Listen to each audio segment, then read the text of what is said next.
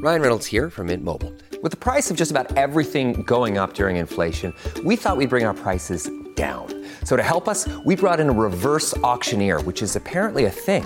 Mint Mobile Unlimited Premium Wireless. How to get 30, 30, bit to get 30, bit to get 20, 20, 20, bit to get 20, 20, bit to get 15, 15, 15, 15, just $15 a month? Sold! Give it a try at mintmobile.com/switch.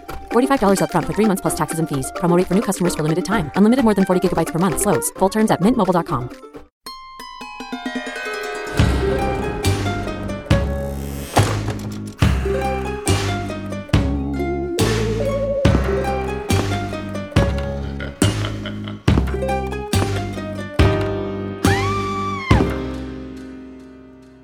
Hello and welcome to another episode of Ain't It Scary with Sean and Carrie. I'm the titular Sean. And I'm the very titular Carrie. It's the show that takes you inside the unbelievable, the unexplainable, the macabre, and the bizarre and tries to find an answer.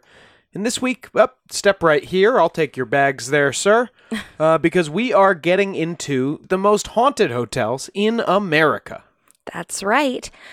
So in honor of us finally going on our honeymoon, and also, aside from that, sorry for the late episode this week. It is because we were literally on a plane coming back when we would be recording this. Yeah, because we've been on a beach mostly for the last week. We were hotel living for the past week, and I have to say, Carrie, everything was beautiful. My one complaint, no ghosts. Well, it was kind of a newish resort. Didn't feel very hauntable, I guess. But in honor of us traveling finally outside of the East Coast for the first time since before COVID, I thought we'd tackle this fun roundup today of 5 of America's most haunted hotels. Hotels, inns, and other limited rental types of places are interesting because they're meant to be a home away from home when one is traveling. You could know the place you're visiting like the back of your hand, or it could be the first time you're visiting there.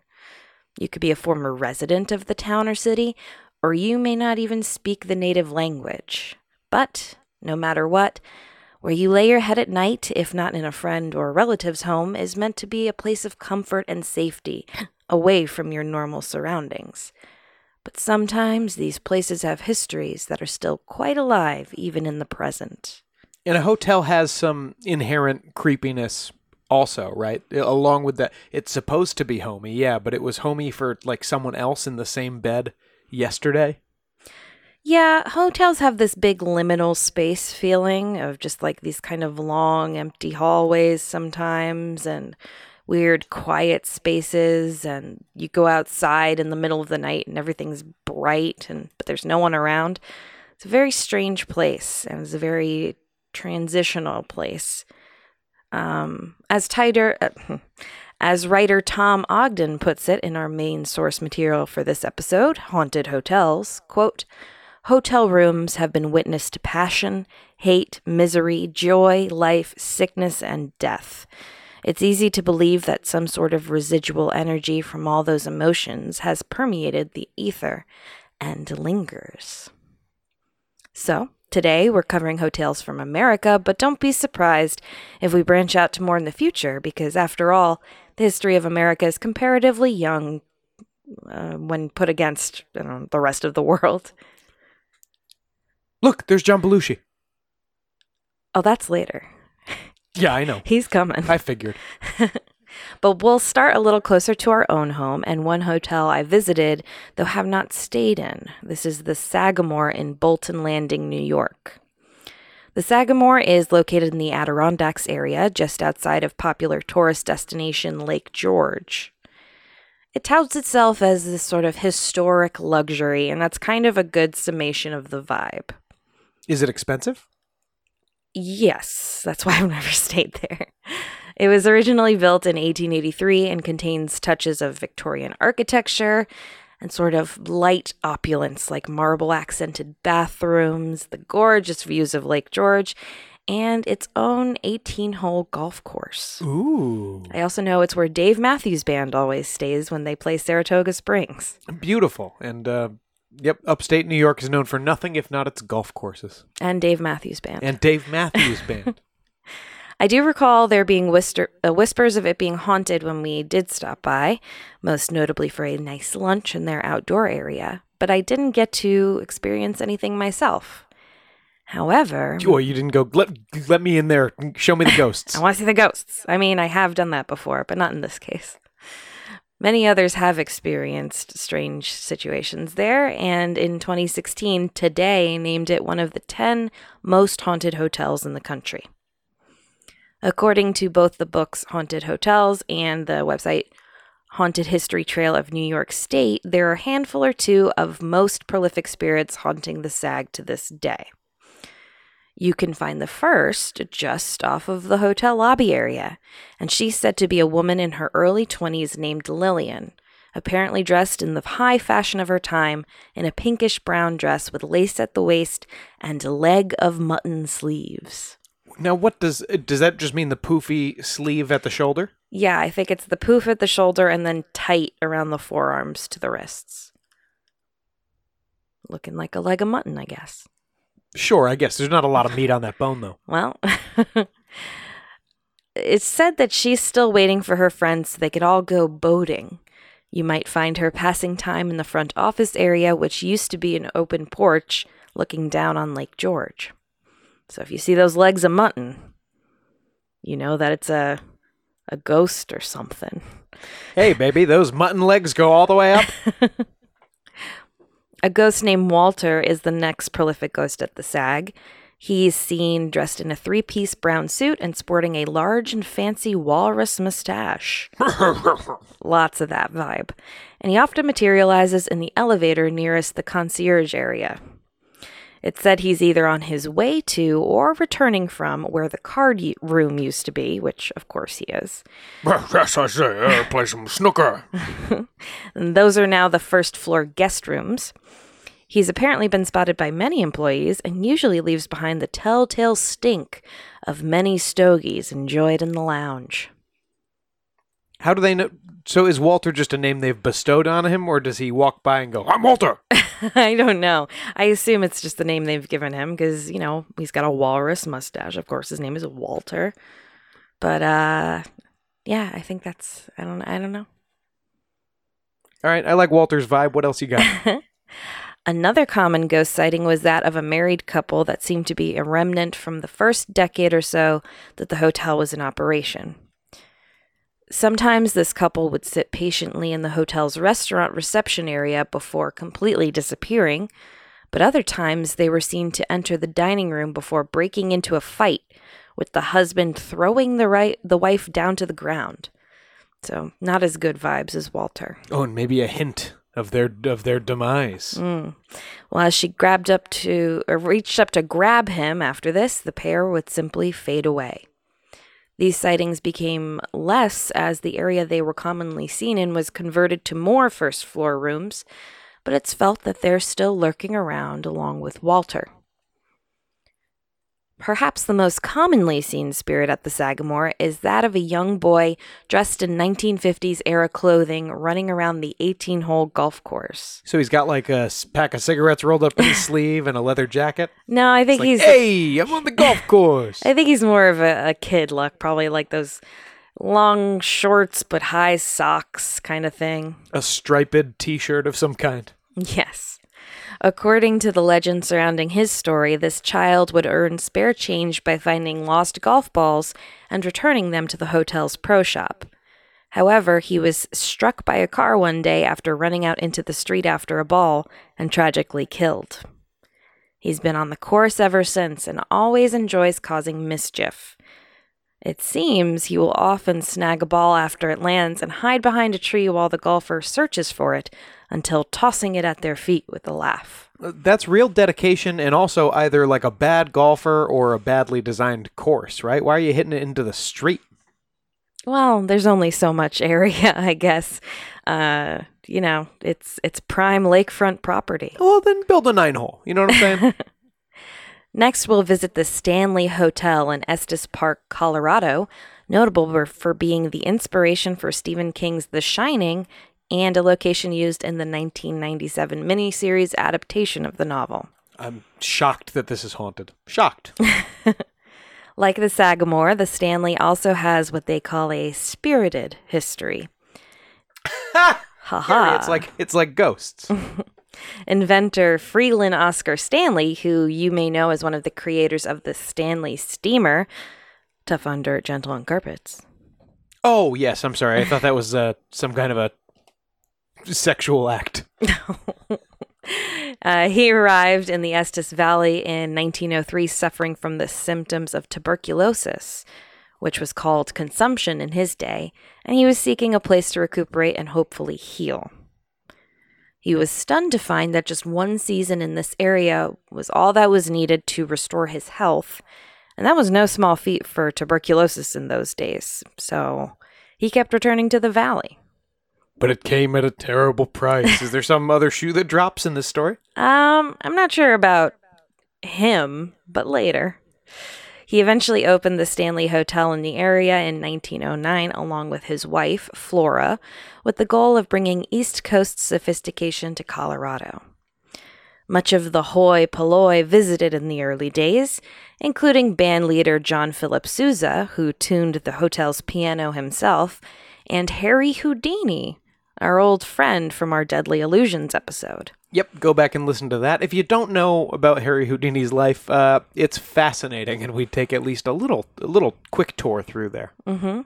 He performed his magic act at the hotel and left a trap door in its stage that it remains there to this day as a remnant of his act.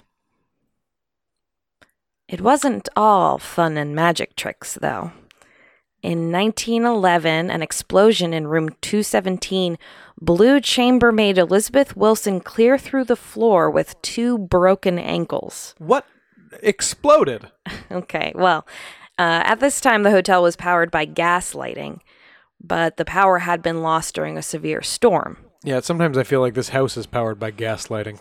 Anyway, Wilson entered the room to check on the lights, but she entered with a candle, so... Though she survived this accident, she died. Yeah, she survived. 2 broken ankles, though. That's not great. From hitting the floor? No, she was blown through the floor. No, I know. So when did she break her ankles? Like she landed Probably on her feet landing on the next floor down, Sean. So I'm just amazed she didn't... no horrible burns, no injuries from being blown through the floor, just the broken ankles. I mean, I'm sure there was other stuff, but those were the most egregious. She's very lucky, is what I say. She survived. She died 40 years later of an aneurysm in the very same room. So many believe she still haunts the halls of the Stanley and room 217. Has she been, seen? Yep. Limping around on her 2 broken ankles? I don't know if that's the specific part, but yes, people have seen her. As it goes on the Stanley website, quote, by the 1970s, the hotel's splendor had faded due to lack of care and investment. It might have eventually succumbed to the wrecking ball if not for a fortuitous visit by author Stephen King. Now, King has spoken a lot about his one-night stay at the Stanley over the years because everything about his writing has become mythology. But this is the main story he's told. In 1974, he stayed overnight and had a horrific nightmare. Quote, I dreamt of my 3-year-old son running through the corridors, looking back over his shoulder, eyes wide, screaming. He was being chased by a fire hose. I woke up with a tremendous jerk, sweating all over, within an inch of falling out of bed. I got up, lit a cigarette, sat in the chair looking out the window at the Rockies, and by the time the cigarette was done, I had the bones of the book firmly set in my mind. A fire hose? Mm-hmm. And this son was his son Joe, Joe Hill, who is now a horror author himself. So, yeah, I mean, he's the inspiration for The Shining. He has to be a horror author, right? Yeah, it's part of the mythology. So thus, the terrifying Overlook Hotel and the character of Jack Torrance were born. The Stanley does have real ghosts, though. Wait, so that saved the hotel because just after The Shining, people started visiting it because they knew the book was based on it, and then I assume... I mean, that definitely helped. And then more after the movie, obviously. Mm-hmm. Even though the original movie was not filmed there. But it's obviously based on there visually. So this is one of the only hotels I've ever heard of to have its own in-house ghost tour. You can also specially book certain most haunted rooms, including 401, 407, 428, and, of course, 217. That's the one that had blown up and all that stuff. And that's also, coincidentally, the one King had booked the evening of his fortuitous nightmare. Did you read that they come at a premium? Like, do you I'm pay sure extra they for the do. ghost rooms? I'm sure they do.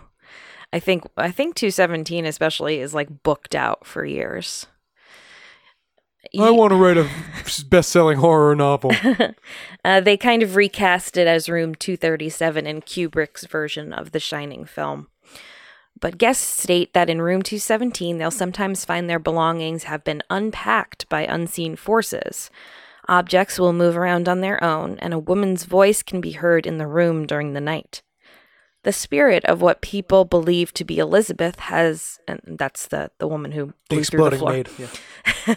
Yeah. She's even seen walking in the room and out right through a wall where the door used to be. And this is kind of something they figured out on old blueprints. So it seems like the ghost is used to the old layout. You might also find the spirit of Lord Dunraven, played by Vincent Price, of course. Of course. He originally owned the land in Estes Valley that the Stanley resides on, in room 401. That's where he hangs out. This was once my land. Or you might find the ghost of a cowboy who likes to watch you sleeping in room 428. Well, yee-haw! You sure do look purty all supine there, partner. Wandering the hotel outside of your sleeping quarters, you might have experiences here too. Disembodied sounds of children running, playing, and laughing are often heard in the hallways without any source. Horrifying. The original Stanleys also seem to have never checked out of their pride and joy, with reports of Flora's piano playing during the dead of night and her being seen on the 4th floor, along with Freeland Stanley also having been captured in photos taken in the billiards room, which in life had been his favorite hangout spot. But none of them died there, right? That I'm not sure. I mean, they might have. It was olden times. People were dropping dead all over the place. They're dying everywhere. If you'd like to visit the Stanley, give them a call and try to book room 217, and don't forget a ghost tour. You can even watch The Shining over and over and over again on their in-house cable channel. And you could even attend their yearly Halloween bash. Just make sure you eventually check out, alive. That sounds really cool. I, unfortunately, have plans every Halloween until I die.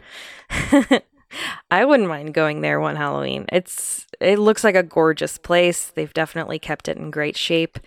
It just seems like a fun place to visit. And it's in a beautiful location, too. Next, we're going to hop back over to the East Coast with the Lizzie Borden House Bed and Breakfast in Fall River, Massachusetts. Now, this is one you have stayed at. I have not stayed there. I have done a tour there. I really want to stay there, though. So it is another hotel that has its own ghost tour.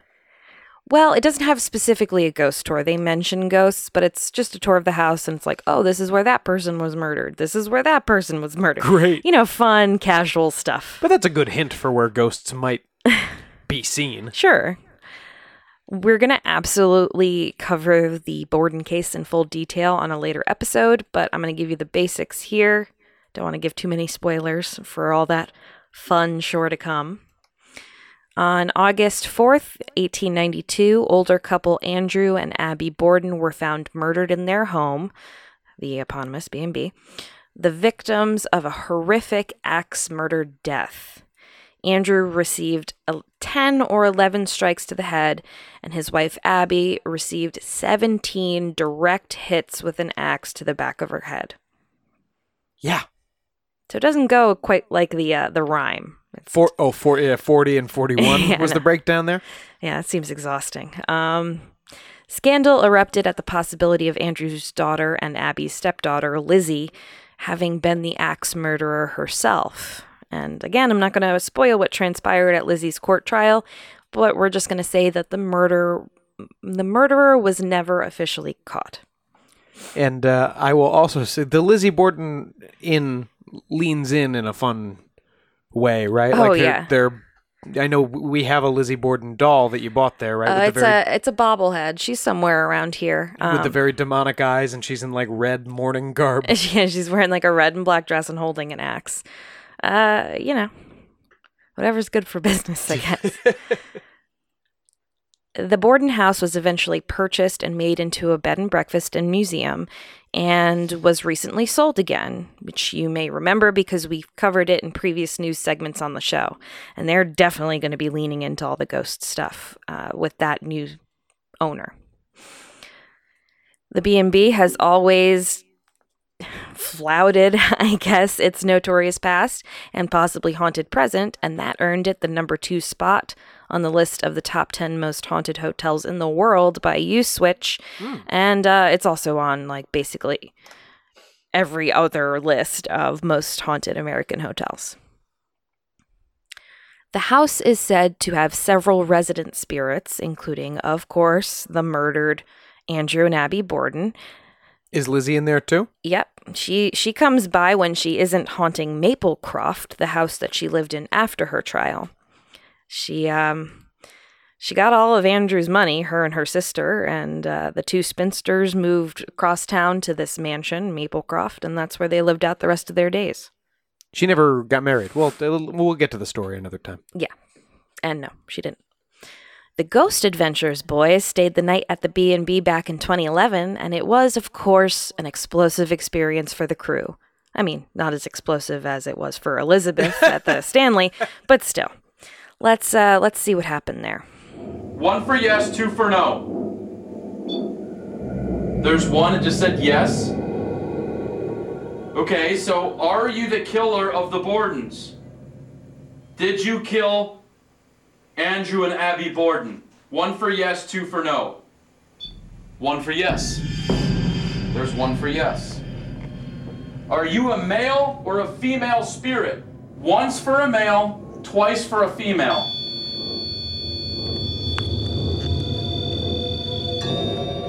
Stop it. Stop. Stop. Wait till I ask a question. Are you evil? Once for yes, 2 for no. Are you a little child? Did your mother murder you? Wait till I ask you a question like a civilized person. Are you evil, yes or no? Yeah, so they did a lot of stuff there. And later on, the crew has a seance. I do. By the way, I love with those little electromagnetic beeping boxes. Mm-hmm. You just leave it running and keep talking to it for a while, and eventually it like stops after you say stop or whatever. Mm-hmm. Pretty compelling. Yeah, sure. Can you tell me who attacks people here? Lizzie. Did you hear that? He goes, Lizzie. Can you tell me who attacks people here? Lizzie. I think it might have said Lizzo. Well, I do my hair toss, check my nails. yeah, you're not going to be feeling good as hell when Lizzo kills you with an axe. So, seems like the ghosts are saying that Lizzie got away with the double homicide. What? When did they say that? He said, who killed you? And, Lizzie. Lizzie. Yeah, but earlier there was... He said Lizzie. Earlier there was one... First of all, we know that it said Lizzo.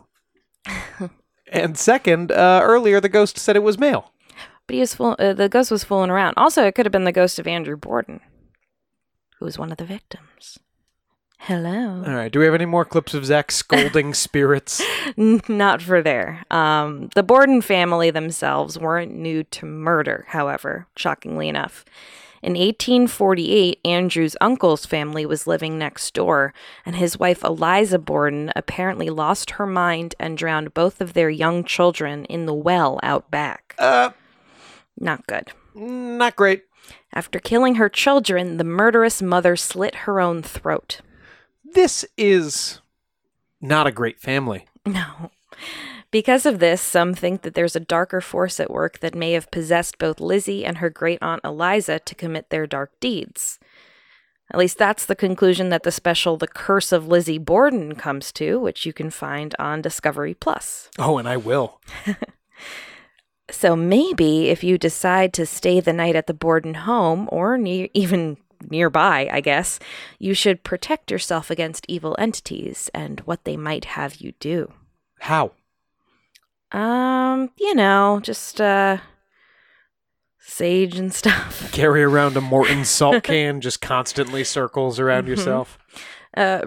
Random weird story. I went to a church sale in our town a couple years ago, and I picked up two of these small boxes of, I thought they were maybe old postcards or something, but it seemed to be this woman's collection of art, like art advertisements that you used to find on everything. Back then, everything was like hand painted, and you'd get basically an ad in the mail or a handout for thread or something, but it would have like that kind of old-fashioned postcardy look to it. Was this also with the Christmas cards with the ducks on them? There were some Christmas cards, because back in the day, these were all from about 1890 to 1910. That was the timing that these were from. Back in the day, they didn't really have a look for Christmas yet. Yeah, Santa with the red suit and stuff. Coca-Cola made that up in the 30s, I think. Yeah, I mean, there have been mentions of it. It was, 'Twas the Night Before Christmas really brought it together. But yeah, visually, Coca-Cola really pushed that image. So they hadn't figured out Christmas yet. I have one of the pieces that's like these kids riding a cricket like through the snow. It's the most springtime. Like a giant cricket. It's like springtime is breaking through the it's snow. It's bizarre, yeah. But in this box, I found all of these little booklets for basically like, I think it was high school alumni nights. Like class reunions, but from the 1890s and early 1900s. And on this list, I saw that this school was in Fall River, Massachusetts, which I knew as the home of Lizzie Borden, and an attendee or a speaker or whatever on multiple of these booklets was Spencer Borden. And I'm pretty sure he's related to Lizzie. I'm pretty sure he's like an uncle or something. Wow. Or some sort of cousin. So it was weird finding this stuff that, she was alive at this time. This is near when the murders happened. So it's just kind of crazy because, I doubt there were any other Bordens in town that weren't related to them. But I'm pretty sure, I tried to look it up, and I think Spencer was some sort of relative. Maybe not a blood relative, but... It's like a real tangible connection to that time and place. If Kevin Bacon-y one. Yeah, and it was also weird to find this stuff in Connecticut because this was Massachusetts. So, history's all around you, and that was definitely a weird little moment, my little Lizzie Borden discovery. So we're going to talk about 2 more haunted hotels after the break. Ooh.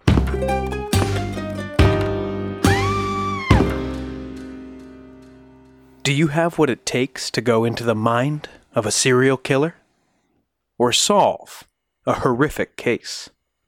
Hi, everybody. When you join Hunt a Killer, you receive a box full of cryptic clues mailed to you each month to test your detective skills and challenge even the most brilliant minds in a game designed to give you a journey into the mind of a killer, so you can escape with the answers you need, and I hope you do escape. Input our code SCARYSQUAD20 for 20% off when you sign up for your first subscription box at huntakiller.com and find out if you have the guts to hunt a killer. The guts! That's the code SCARYSQUAD20, SCARYSQUAD20 for 20% off at huntakiller.com, www.huntakiller.com. Hunt a Killer. Join the hunt today.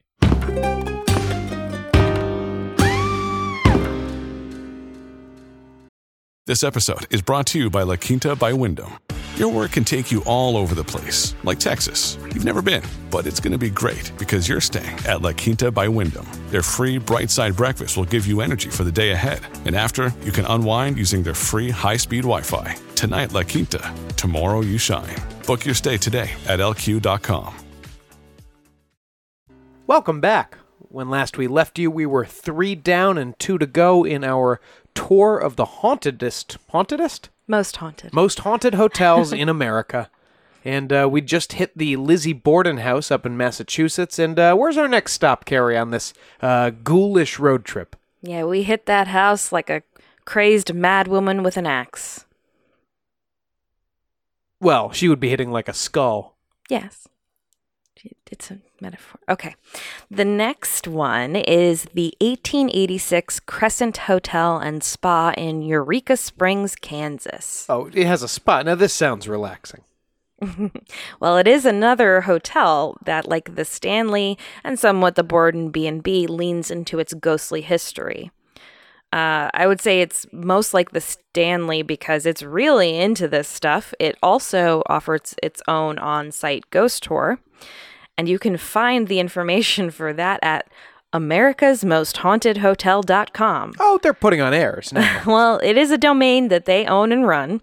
It's linked from their main page, so it's not just a fan site or whatever. Well, just because you own the domain doesn't make it true, though.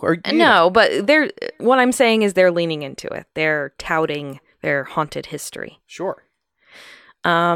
They even have a yearly paranormal weekend, and it seems like there's a couple of these coming up in January or February of next year. What do you think that consists of? I know it's like basically a convention, but they also do ghost tours and ghost hunts while they're there. A lot of speakers doing stuff. And the website also collects basically all the stories of sightings and everything. It's really interesting. You should see if you can get us a table. Yeah, you want to go to Arkansas in February? Maybe? Maybe.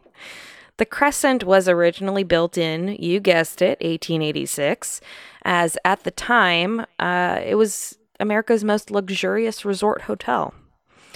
Along with being a resort, the hotel has also served as a girls' college and a cancer hospital, so the space has seen its fair share of lives and deaths.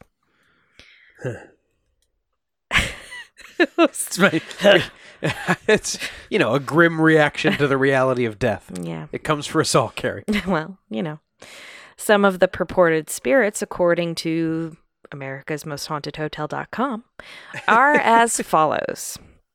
Michael, an Irish stonemason, is said to haunt room 218, where he fell to his death when building the hotel. Okay, so now I like the ones better when we have a connection to the person who died. Like, this is a person who actually died when the hotel was being built, or maybe did. Like the Disney ones, they were all connected to, like, a specific horrific incident. Yeah, and there's, we were just in Stowe, Vermont, and was it the Stowe Inn? It was right in town. There was also, like, a guy who fell out of a window trying to help a kid or something. That's right, yeah. On that hotel, so that's supposed to be haunted, too. Another ghost at the Crescent is Theodora, a former cancer patient. Dear Theodora, what to say to you? Well, you are a ghost. You died of me. Cancer. You died. Oh, I don't want to sing about this Theodora anymore. Yeah. She's been seen fumbling for her keys outside room 419, as well as tidying up for guests when they leave the room. So that's very kind of her. A 4-year-old child named Brecky Thompson died in the hotel due to complications from appendicitis, and he's been seen throughout the area, often bouncing a little ball. That's for a little kid to die of appendicitis, that's negligence on the parents' part, right? That's scary. That's scary though, because kids are crying about stuff all the time. Yeah. You don't know if they're really hurt or they just want some ice cream. I don't think your tummy hurts that bad, and then he's dead. Yeah. People listen to your kids. There's a Dr. John Fremont Ellis. He was the hotel's in-house doctor circa the late 19th century. Oh, did he let that kid die of appendicitis? I don't know. He's often seen or smelled via his cherry pipe tobacco near his former office, which is now room 212. Well, it's a little more pleasant than the Stogies, probably, at that hotel in the last segment. Probably.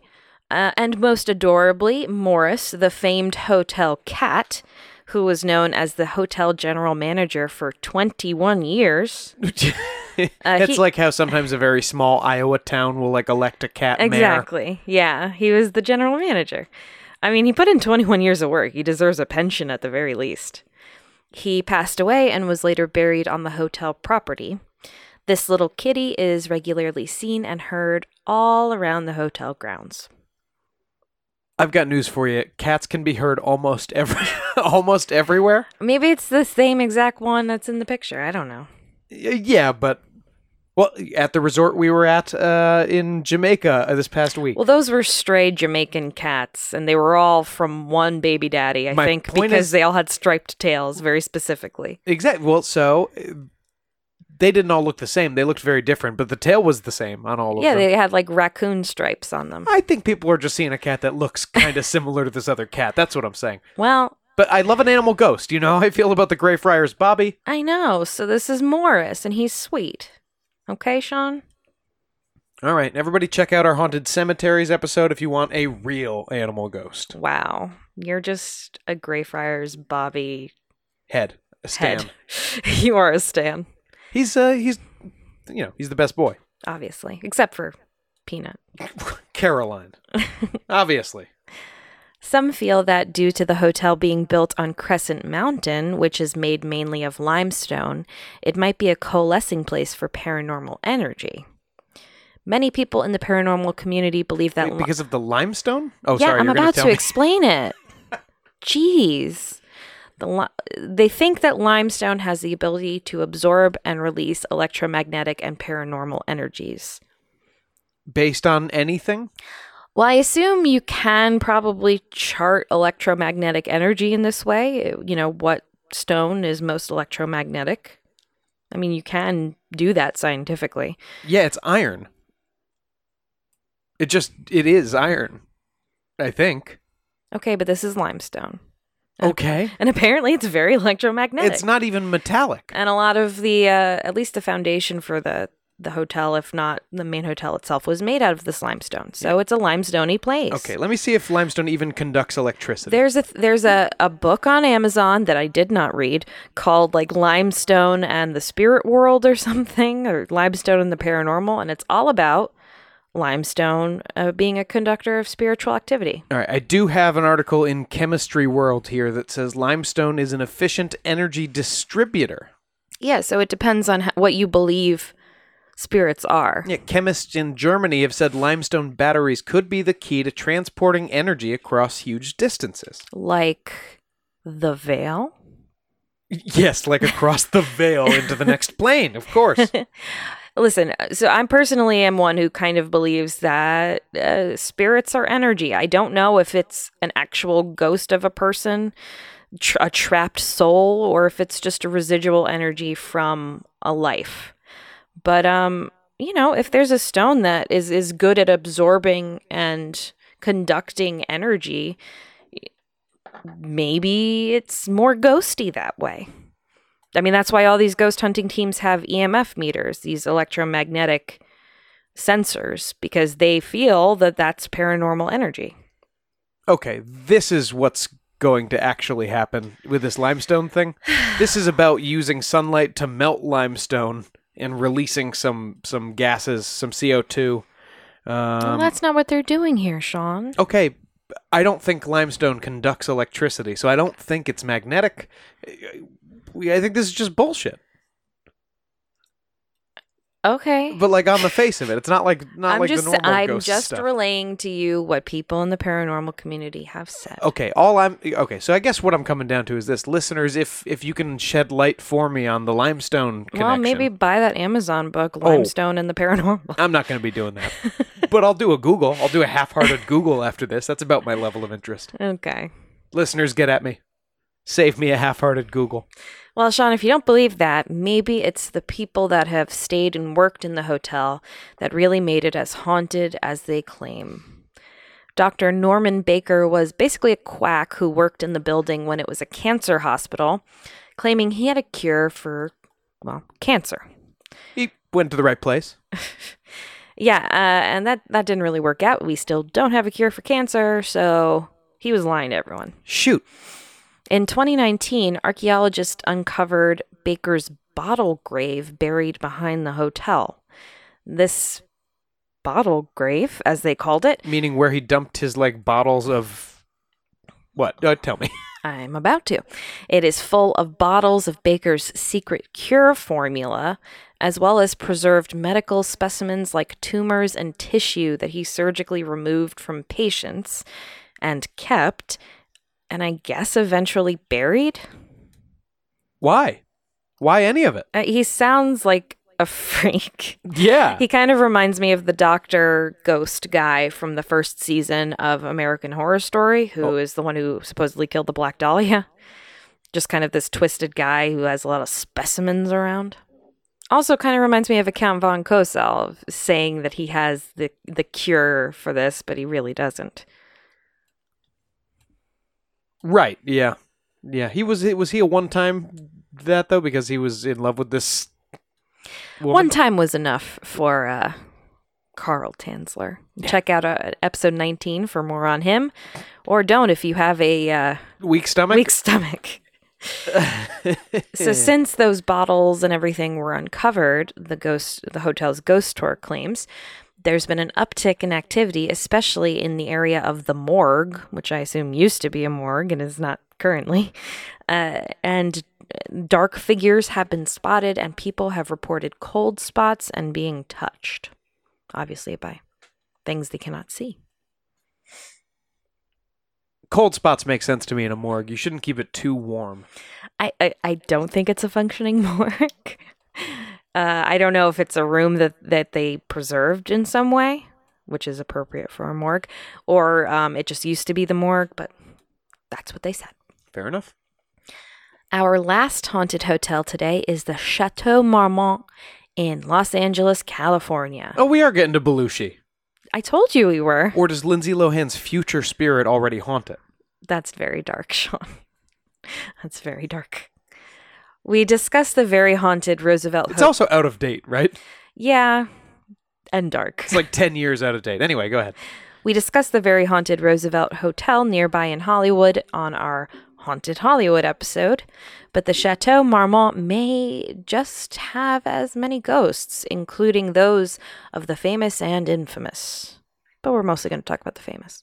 Yeah, because River Phoenix maybe died there too? No. Oh. He died at the Viper Room. Yes, you're right. Nightclub. Wrong again, Sean. It's my middle name. Sean W. McCabe. Sean Wrong McCabe. The Chateau Marmont was constructed in 1929 as the film industry in the area was really picking up steam. It's still in operation today as a hotel.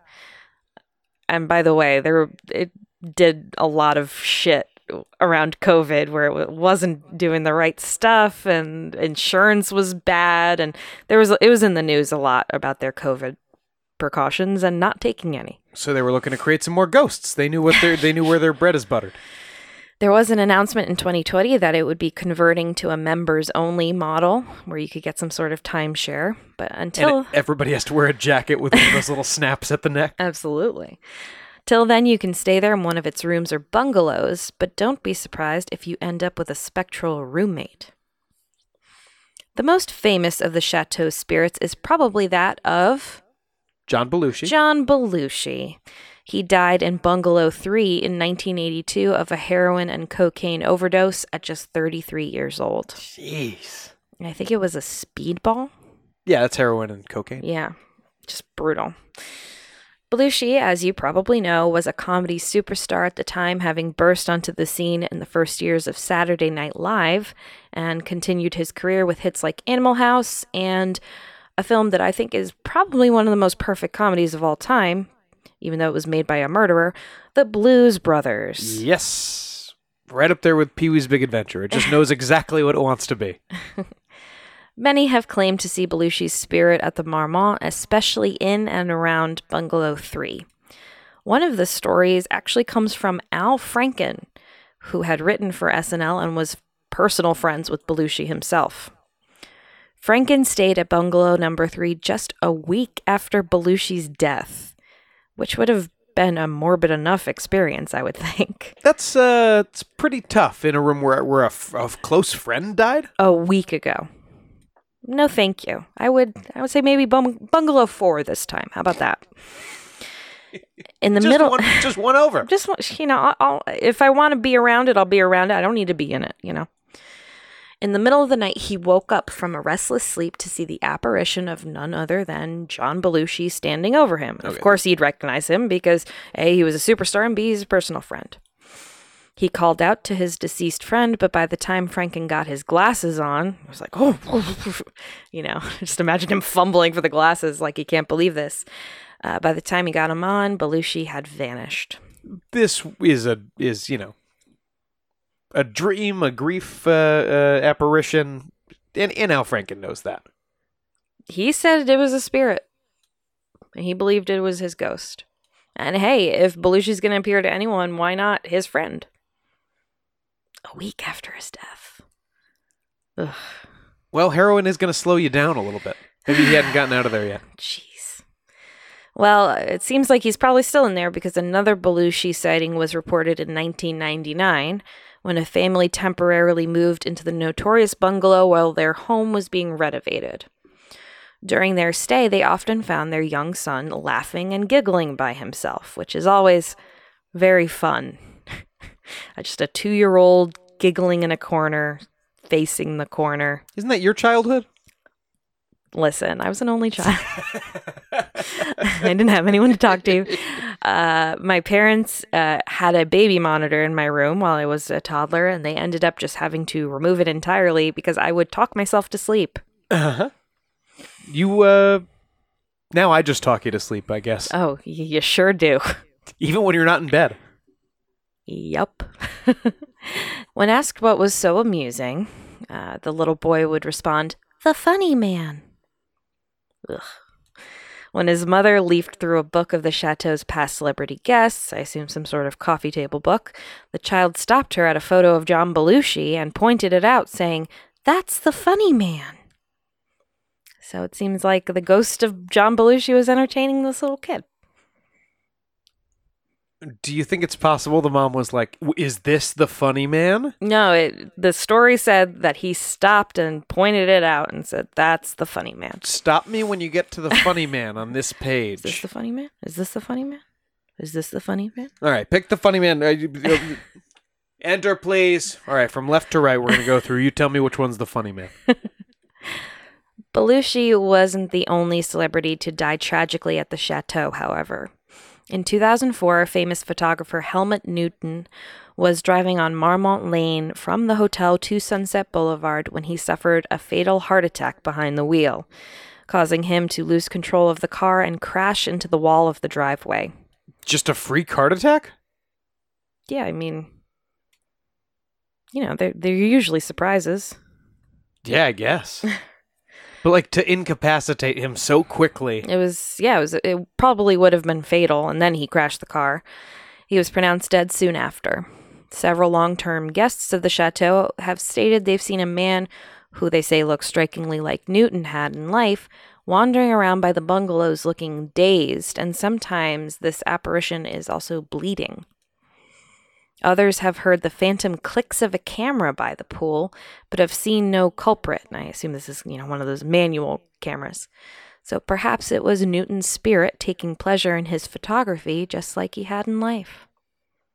Or a paparazzi in a bush, but maybe it's Helmut Newton. So that's it for today. That's 5 so far. Sean, have you ever stayed in a hotel that claimed to be haunted? Yes, there was specifically one we stayed at in Ireland.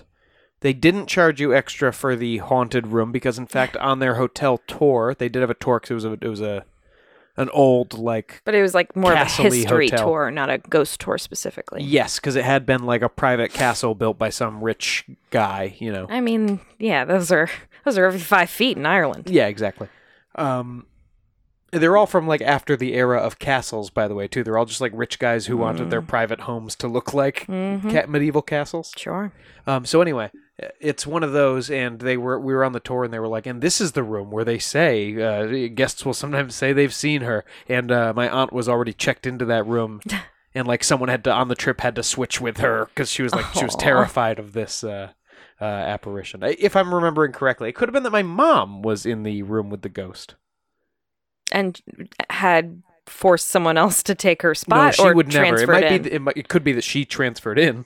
Yeah, I can't imagine your mom being like, I'm scared of a possibility of a ghost. I think if your mom encountered a ghost, she'd be like, get out of here. What are you doing here? just be like annoyed, somewhat flummoxed a little. And why shouldn't she be? She paid for the room. Yeah, my mom experienced a couple of things at places that she didn't know were haunted before she stayed there, because she probably wouldn't have stayed there because my mom's a big weenie. Love you, Mom. I didn't inherit that from her, clearly. So maybe I'll get her to give some of those stories to me, and then I'll say them on the next episode. But we recently, you and me, stayed at the Hawthorne Hotel in Salem. Yep, allegedly haunted. Yeah, that's on a lot of these lists. I didn't want to go into it too much because we just did the Salem Witch Trials episode. But that's another one where it's always a stop on a ghost tour, and I don't think they have an official tour there, but someone will show you the most haunted rooms, and there are specific haunted rooms that are supposed to be the most haunted, and you can try and book those. Yeah, our room was not haunted at the Hawthorne, just kind of narrow. Yeah, it was narrow, but it was on like a corner or something, so some nice window views. Yeah, the room was entirely filled with a very comfortable bed. Pretty much. Yeah, it's a very cool looking place. The lobby's kind of old school. It looks like Tower of Terror a little bit. That might be the only. There's places I've wanted to stay. I've wanted to stay at the Lizzie Borden B&B forever. I'm trying to think if there are any other ones that I knew were haunted. Our listeners might be surprised to know we didn't try to book a haunted hotel for our honeymoon. But yeah, it's hard to find a haunted all-inclusive resort. I feel like that's not really a thing. It's true. Oh, it's the ghost of the 10 daiquiris you drank yesterday. I brought you your pina colada, It's sir. like, you're frightening, but thank you. But I would love to stay in more. I want to stay in all the haunted hotels. Kind of like the guy in 1408 who then goes crazy. But then I don't want to go crazy. You just have to hope that there's no real ghosts then. And then you're just depressed like he was before he got to that hotel room. I think John Cusack's better off at the end of that movie. Well, anyway, we'll let you know the next time we stay at a haunted anywhere and report back on our experiences. 1408 is slept on because it's a latter-day John Cusack movie. Listen, it's one of 10,000. Hold on, it's one of 10,000 Samuel L. Jackson movies. It's one of a million Stephen King adaptations, the balance of which are bad. 1408's really good and creepy. It's good and awesome. I will not take John Cusack slander. I think he's doing something with his career now that's much like Nicolas Cage, where he just takes any job. But I always enjoy him. If you like John Cusack and you like weird, spooky things, watch The Raven, which I'm the only person that's ever seen it. Yeah, I remember it looked crazy and terrible. It's not, actually. It's actually pretty fun. It's got him. It's got Luke Evans. That's the one where Edgar Allan Poe is John Cusack solving a murder? John Cusack is Edgar Allan Poe, and there is a murderer on the loose committing murders that are similar to Poe's stories. So, of course, I friggin' loved it, but it was very fun. It sounds like I will watch it with you, and I will. It's either going to be so contrived, like all the things are going to be too contrived, and I'll hate it. I mean, you got it. It's fun. Seeing someone about to be murdered, Pit in the Pendulum style, is very fun. A lot of people being buried alive. It's fun. Go see it.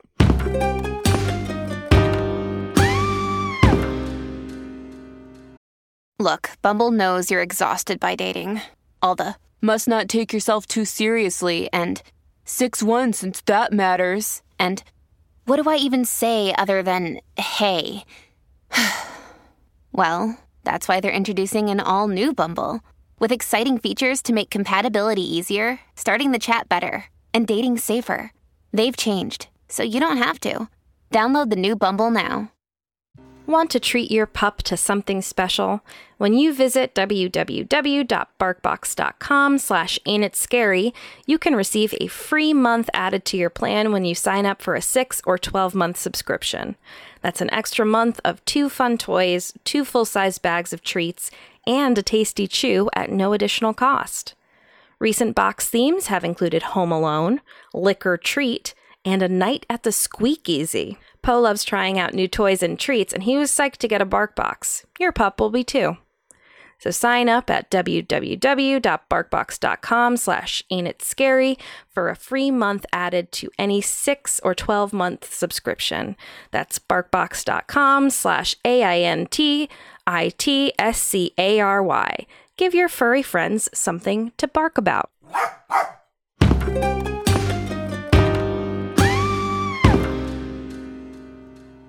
It's true crime time.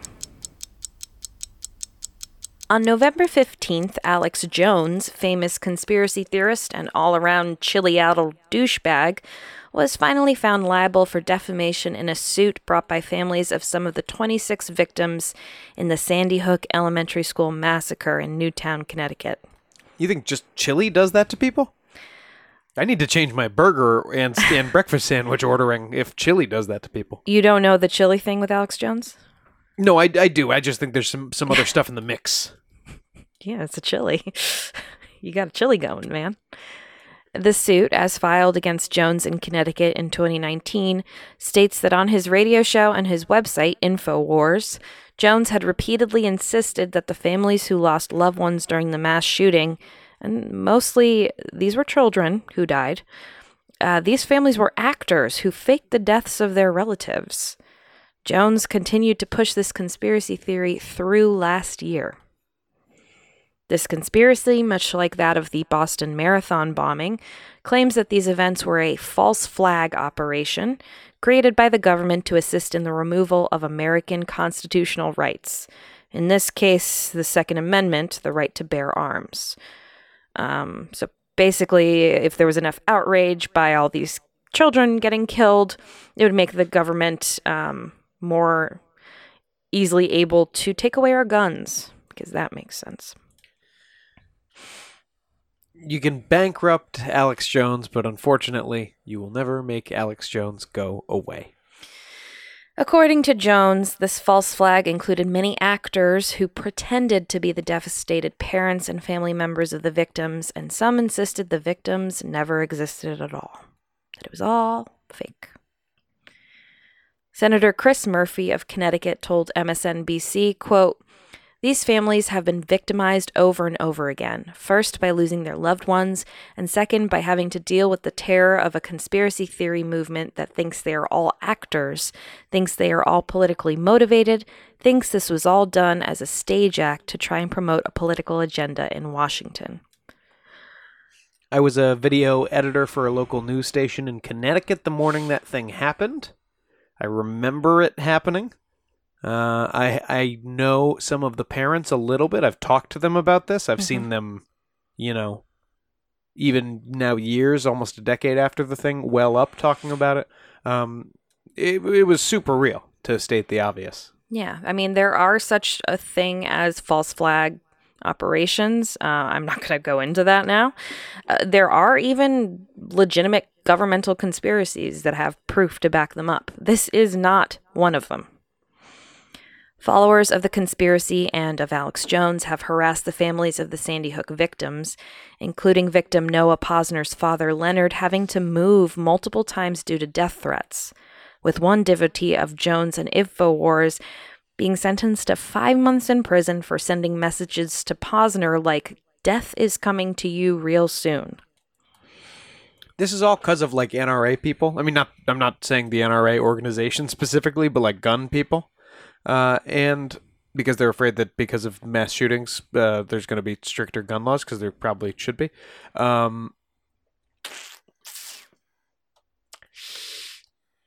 It's so weird that they latched onto just fine, you can latch onto this one and say this is a false flag operation, but like there's mass shootings. They happen every day. There are other ones that I'm pretty sure there are many conspiracies around Columbine. Like I said there were around Boston bombing because of the state of martial law that was going on at the time when they were trying to find the brothers. Yeah, but these things happen there's just not enough Alex Joneses to cover all of them. No, but this is definitely one that was latched on. Maybe because it's one of the best reasons for. It's just one of the most horrific things. I mean, you can imagine. Exactly. Obviously, yeah. Yeah. So maybe it is some of the best reasons for hey, maybe we shouldn't have AR-15s around and stuff. And because it's a compelling reason, because these are all children. Mostly, that were brutally killed by a legally purchased weapon. Maybe it's easier to believe that it was all fake. Because then all these children weren't murdered, but they were. So, all right, cheerful news segment. Well, Jones admitted in his deposition that the shooting really did occur, despite what he called a form of psychosis, where he had believed for a while that everything was staged.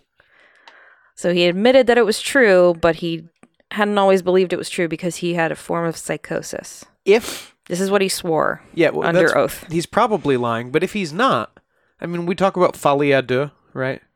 I think he's just lying. I don't think he had any psychosis about it. I think it got big ratings and big shares and all that stuff because it's a big, crazy conspiracy. Of course. But, I assume that's all Alex Jones is ever doing.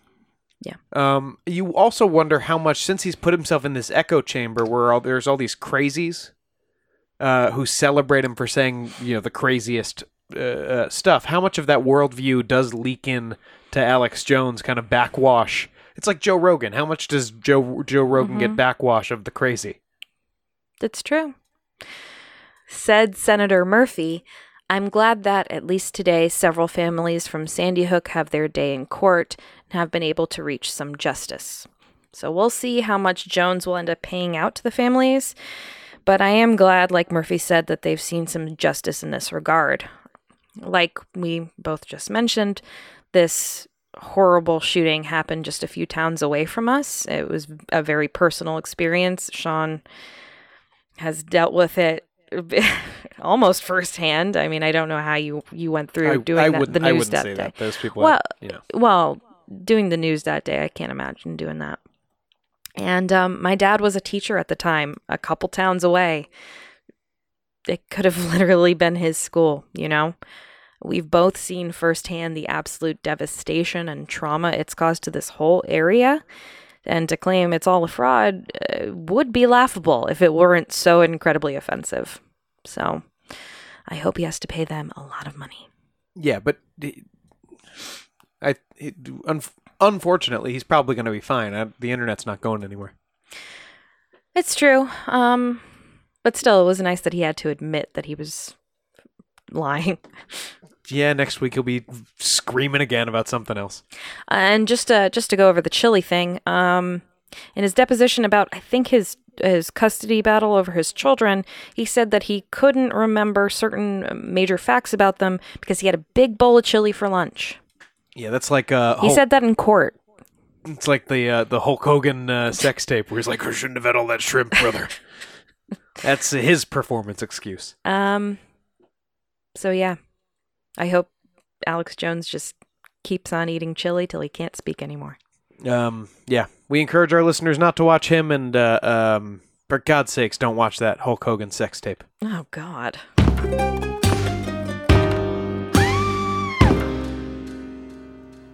That's it for this episode of Ain't It Scary with Sean and Carrie.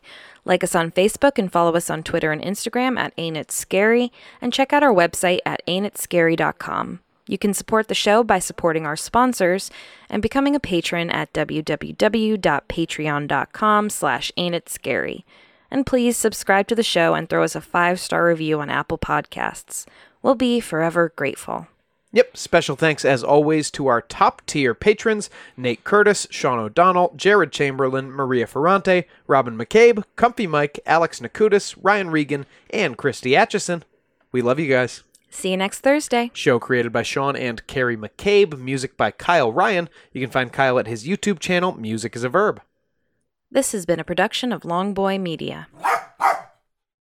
I'm Richard Serrett. Join me on Strange Planet for in-depth conversations with the world's top paranormal investigators, alien abductees, Bigfoot trackers, monster hunters, time travelers, alternative archaeologists, remote viewers, and more. As I was on the way to Area 51, I was stopping on the side of the road and just taking measurements, and I found this one spot where time slowed down by a fraction of a second. It's not supposed to do that.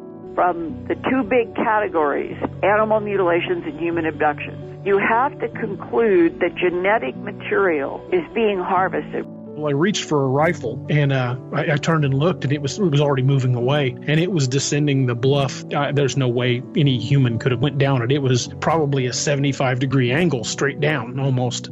On Richard Serrett's Strange Planet, we're redefining reality. Listen now wherever you get your podcasts. Do not go any further. Turn around. Go home.